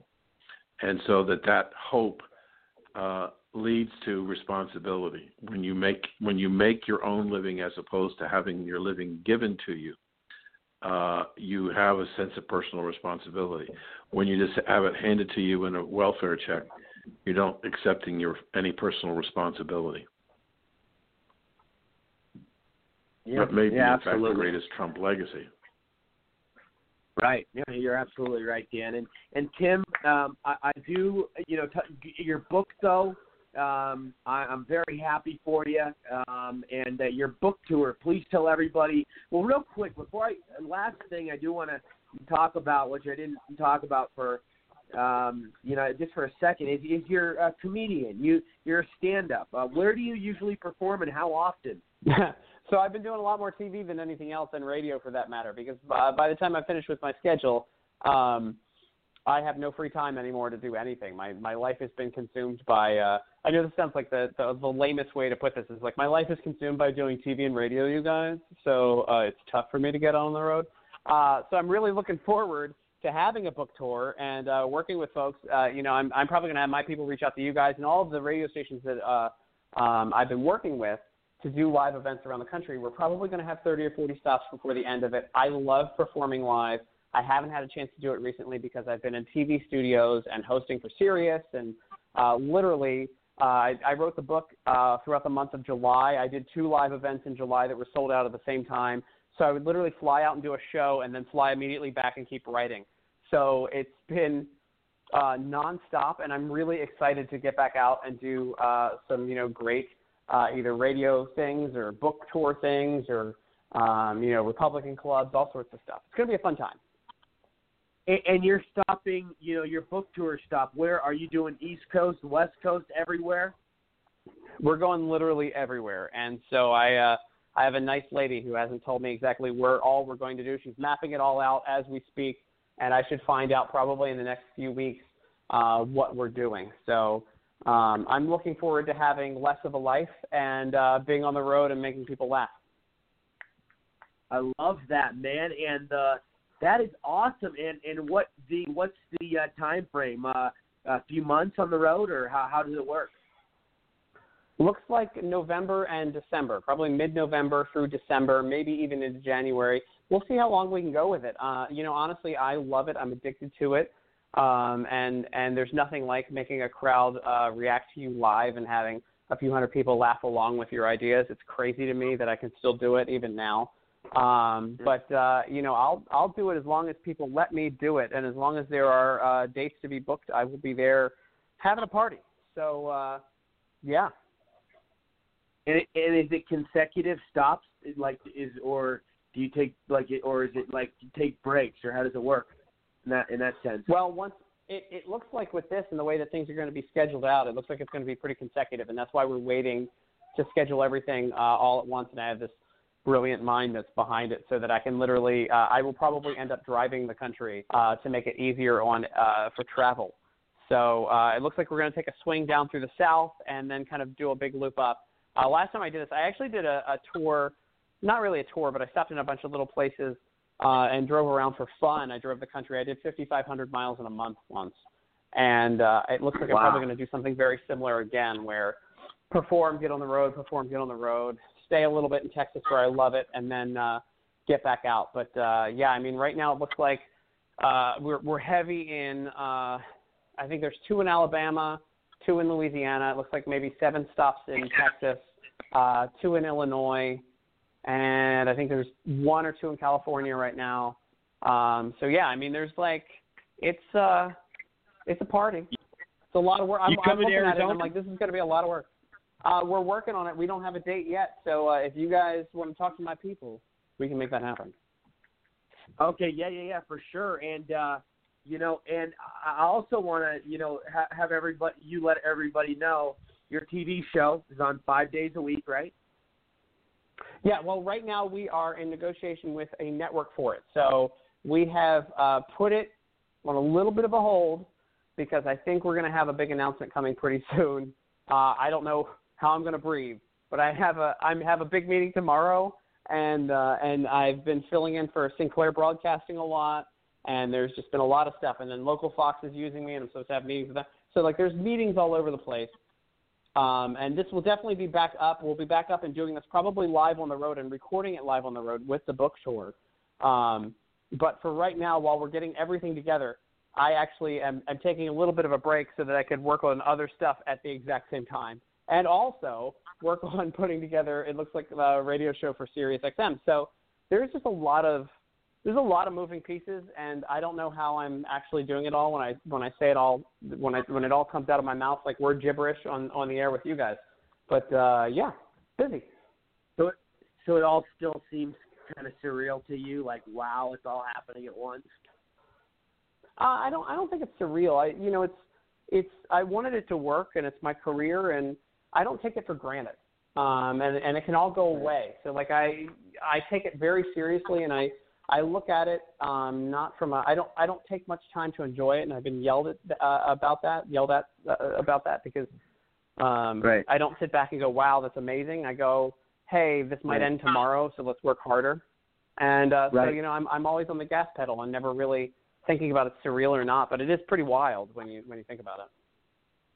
Yeah, it sounds fun, man. I like what you're doing. I respect what you're doing. You've been an amazing guest. And please, again, tell everybody where they can find your website, your social media, and your book, and promote yourself. Go ahead. So you can go to timyoung.com. You can check out all my stuff at Tim Runs His Mouth on Twitter, and go get the book, I Hate Democrats, I Hate Republicans, on Amazon.com. It's like $12.75 right now. That's nothing. Go buy it. Go buy a couple copies. Absolutely. Will do 100%. And, thank you. It's been an honor. Your Twitter's great. Everybody can find you on Twitter. A lot of people are already following you on Twitter. You got a big following, a big crowd. Keep doing what you're doing, man. I respect it. It's very, I highly admire it, man. It's good stuff. We'll have you back soon, and we'll definitely talk. There's definitely a lot we could possibly do together in the future. Sounds good to me. Bring me to Arizona. It could be fun. So let's talk. Thanks a lot. All right, man. You have a good night, and thank you for coming on. And God bless. Tim Young, everybody. What an amazing guest, right? Wow. That was good stuff. Fantastic. Boy, he has. I like his insight, especially with him being in the media industry the way he is. That was I liked his takes that he had. Yeah, and he did incredible. He nailed it perfectly. I mean, this guy, just the way he has worked so hard and got himself into it and into the media and now made a name for himself. And God, I mean, I just respect the hustle. I love it. Dan and Josh, let's get into some topics. Very important stuff. First of all, this is getting a lot of headline and a lot of heat from the left. Trump today said he's a nationalist, and I'm glad he said he's a nationalist, because so am I, and so are we all are. We're Americans. We're patriots. We're supposed to be nationalists, but according to the left, it's racist. But I want to play Trump's entire, speech today. He, addressed numerous topics, including the caravan. But the one that got the backlash from the left was that he said he's a nationalist. But there's nothing wrong or racist about that. I mean, oh my God. 1-5. Hey, it's being discussed right now. Mike Bolton, as you know, is in Russia, talking about various things, including the whole nuclear situation, where we were not treated well for many years. It should have been done a long time ago. And I think something good could come out of that. And I very well meet with, I think we probably will. It hasn't been set up yet, but it probably will be. Mr. President, could you settle some of the confusion over your comments about what you mean when you say you're a nationalist? What does that mean? I love our country. And our country has taken second fiddle. If you look at the trade deals, and nobody knows it better than me, I'm knocking out some of the worst deals I've ever seen, where we're giving all of our wealth, all of our money to other countries, and then they don't treat us properly, where we're protecting other rich countries, very, very rich countries, including, by the way, a country that happens to be very much in the news, Saudi Arabia, immensely wealthy, and we're taking care of their military for a fraction of the cost. Not fair to us. Other countries also, immensely wealthy countries, and we have to get reimbursed for that. We should not be the world's police keeper and not get reimbursed. And by the way, when I bring up to the heads of countries like Japan, Prime Minister Abe, a friend of mine, I bring it up, he looks at me, and he goes, I understand. They understand it. Nobody's ever asked him. I said, have you ever asked? I said, have you ever been asked, like, you have to be, like, help out? Nobody's ever asked. So that's a pretty unfair thing. I'll get back to you. Wait. I'm going to get back to you. If I may Should I ask my follow-up? No, not now. I'll get back to you, I said. All right. You can't take the whole thing. You have a lot of other very fine I understand. Go ahead, yes. No, I'm behind you, please. Have you heard back, first of all, can you tell us what you think about what the French president said today? And also, have you heard back? What President Erdogan said? Yes, sir. Well, he was pretty rough on Saudi Arabia, I would say. I haven't gotten a full recap. As you know, I have people in Turkey and I have people in Saudi Arabia and other places, and they're all coming back as we speak. They're heading back. I'll know, I think, everything in a very short period of time. It's a bad situation. But certainly President Erdogan was not complimentary of what happened. That was a terrible thing that happened. Okay? Yes, ma'am. Go ahead. Oh, I was going to ask, do you believe him when he says he believes the Saudi Arabian leadership? I want to see the facts first. Look, Saudi Arabia's been a really great ally. They've been one of the biggest investors, maybe the biggest investor in our country. They are doing hundreds of billions of dollars worth of investments and so many jobs, thousands and thousands of jobs. And if you look at the other side, Iran, you look at what they've done to people, vicious, horrible. And that's no excuse for what happened with Saudi Arabia, no excuse whatsoever. But you take a look, it's a rough part of the world. It's a nasty place. It's a nasty part of the world. But if what happened, and if the facts check out, it's something that's very bad. At the same time, they have been a very good ally of ours. They've been helping us a lot with respect to Israel. They've been funding a lot of things.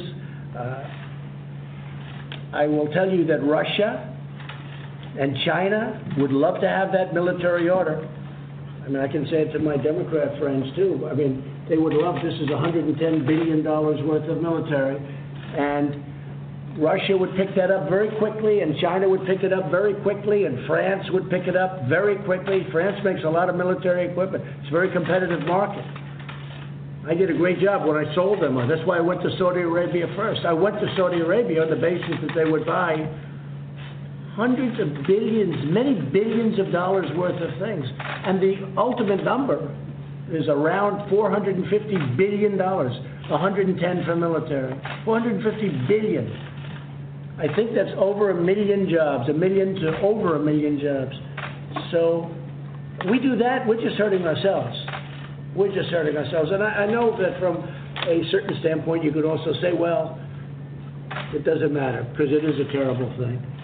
But we would be really hurting ourselves. We'd be hurting our companies. We'd be hurting our jobs. And so we'll see what happens. But I should have a pretty good report, a couple of seconds. I should have a pretty good report very soon. Yes, go ahead. Just to follow up on your comments about being a nationalist, there is a concern that you are sending coded language or a dog whistle to some Americans out there that what you really mean is that you're a white nationalist. I've never even heard that. I cannot imagine that. You mean, I say, I'm a nationalist? No, I never heard that theory about being a nationalist. I've heard them all. But I'm somebody that loves our country. When I say a nationalist, I don't like it when Germany's paying 1% of GDP for NATO, and we're paying 4.3%. I don't like that. That's not fair. I don't like it when, as an example, we're protecting Europe, and we're paying for almost the entire cost of NATO. We're paying for a very, very substantial portion, far greater than what it should be. We have great respect for those countries, but on top of that, I don't like it when they put up barriers to our farmers, where our farmers cannot sell into Europe. They have trade barriers that make it, you guys know it better than anybody. They have trade barriers that are as severe as China's trade barriers, which will be coming down. They want to make a deal very badly. They'll be coming down.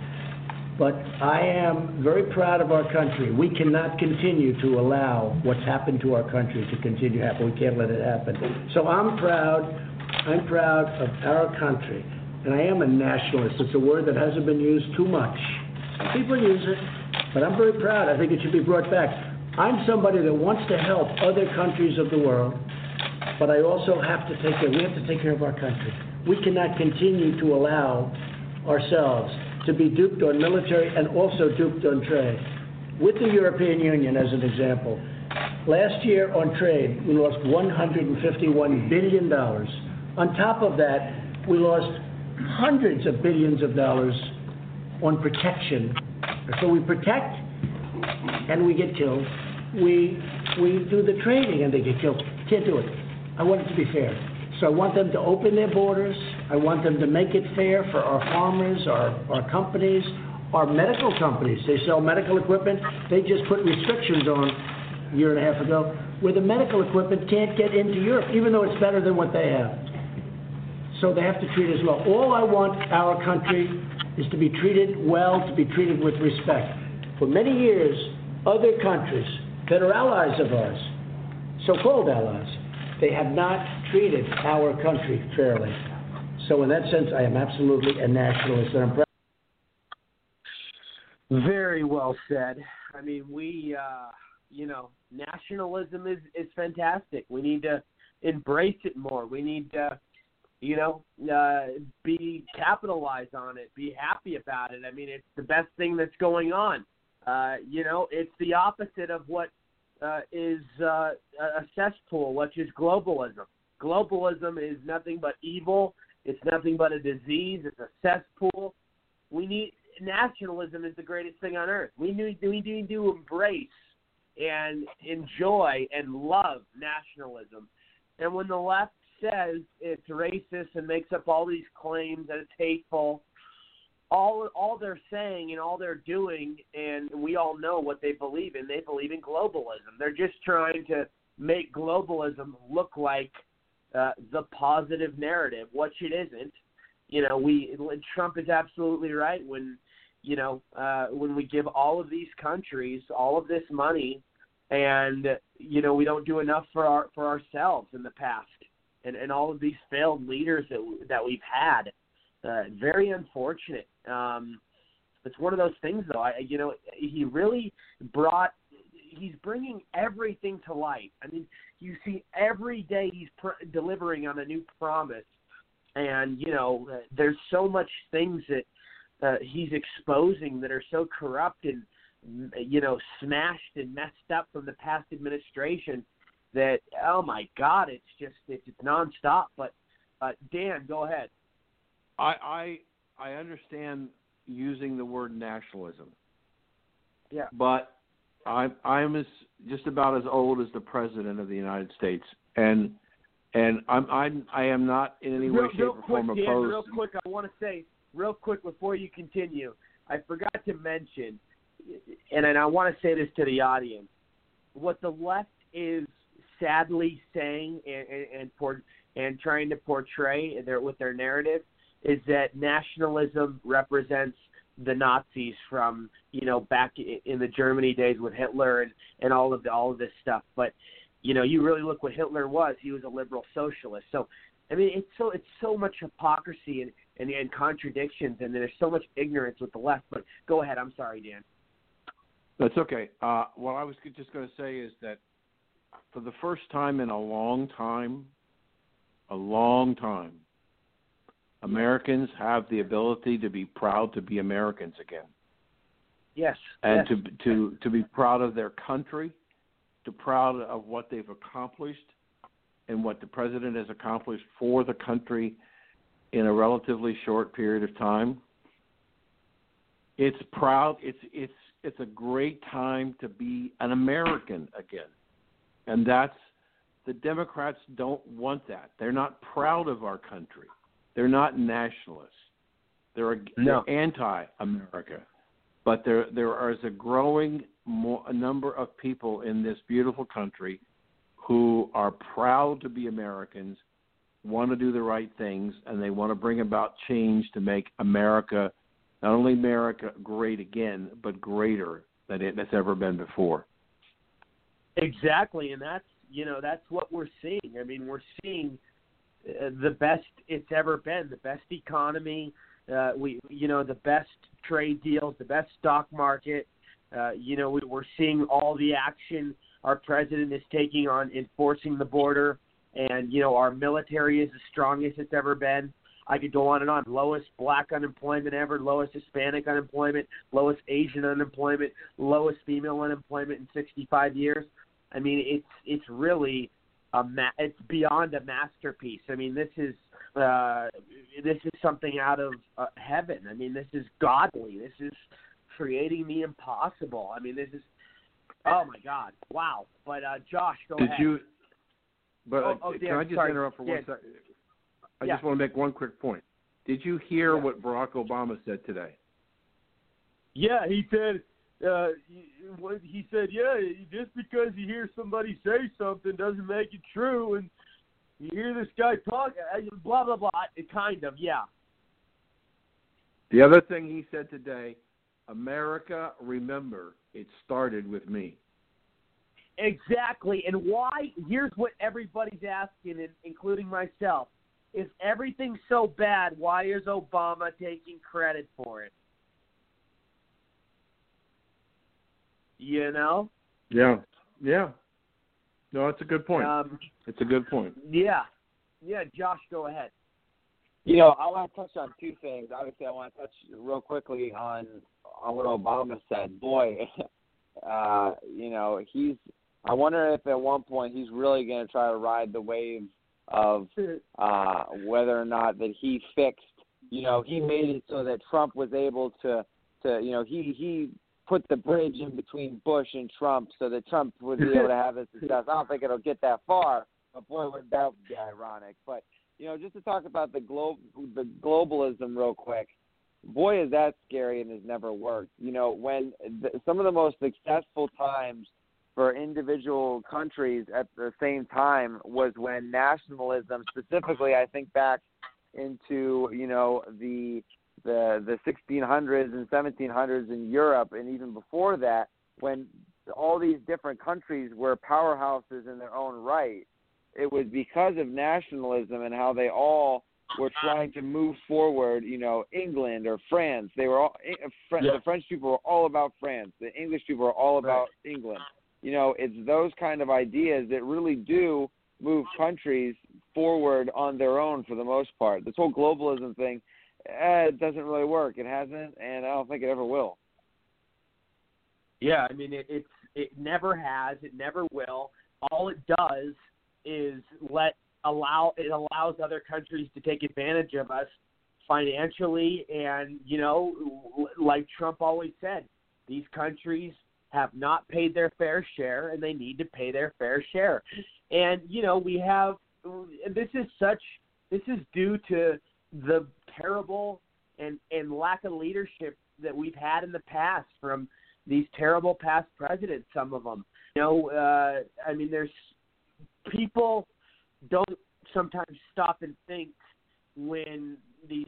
about the fact that when these past presidents have signed deals, some of them have been good in the short term, but a lot of them have messed people up in the long term. Like some of these, like Bill Clinton with NAFTA. In the beginning, everybody thought it was great, in the short term, but in the long term, it screwed everyone over. Dan, I mean, is that pretty accurate? Absolutely.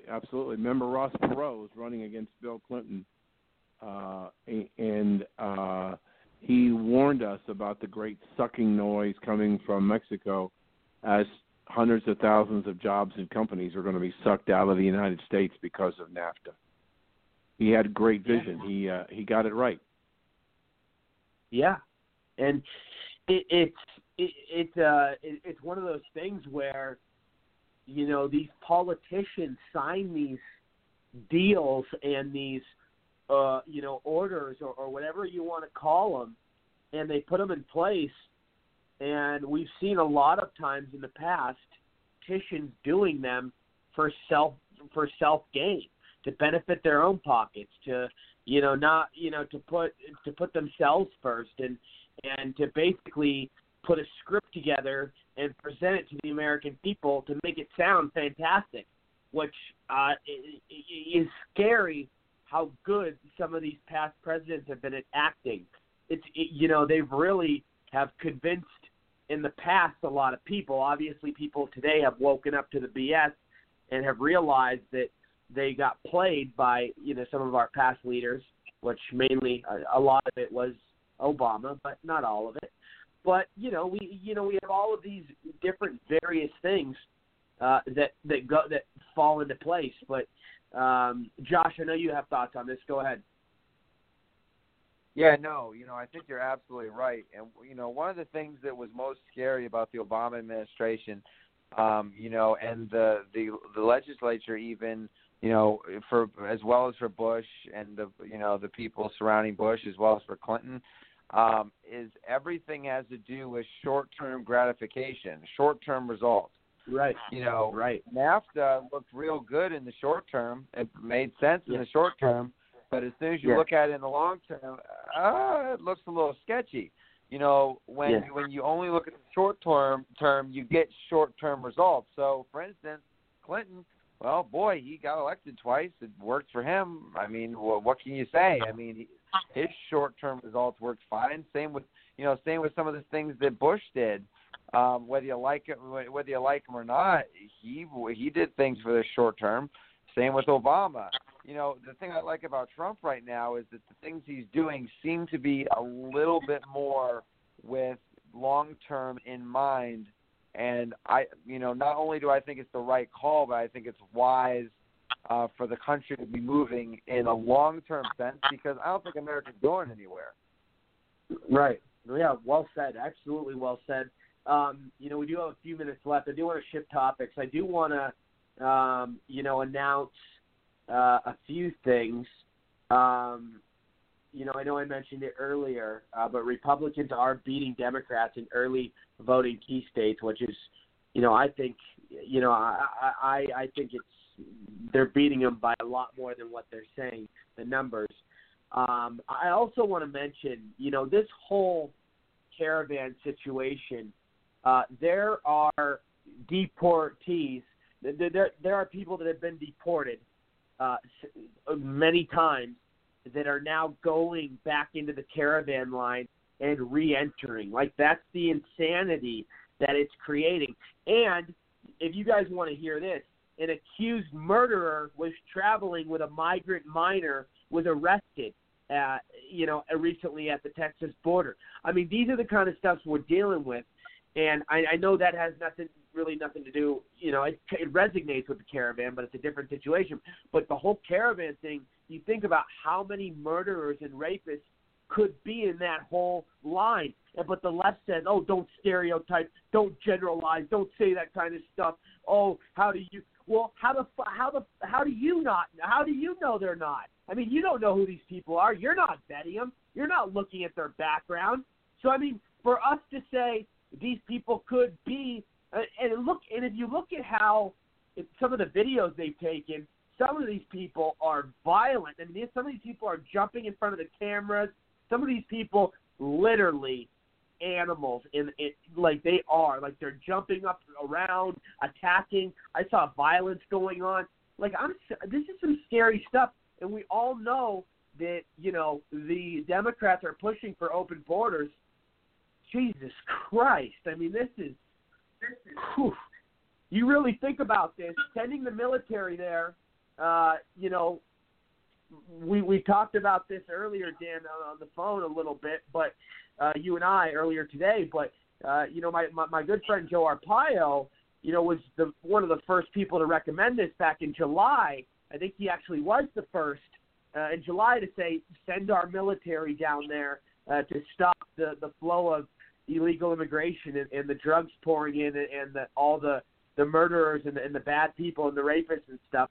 And, now Trump is taking his advice and sending the military down there because it's getting out of hand.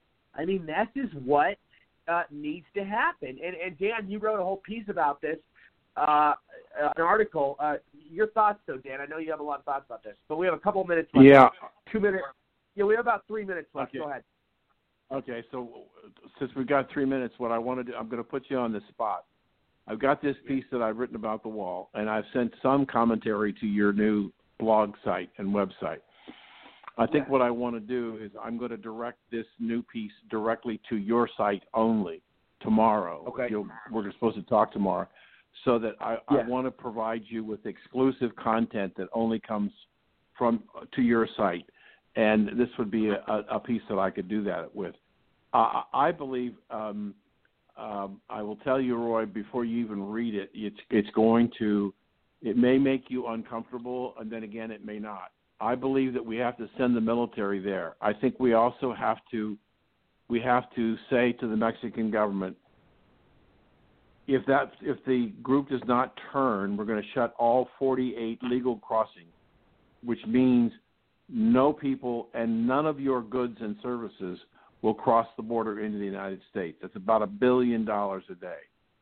And until they've turned around and gone back, there'll be no crossings, and you're going to lose $1 billion a day in revenue, number one. Number two, I think we should take 10 miles off of the American border and create a neutral zone, and we should bring our American aircraft in and with large capacity bombs create a series of craters up and down away from the 48 points so that people have to go through hell to try and get up.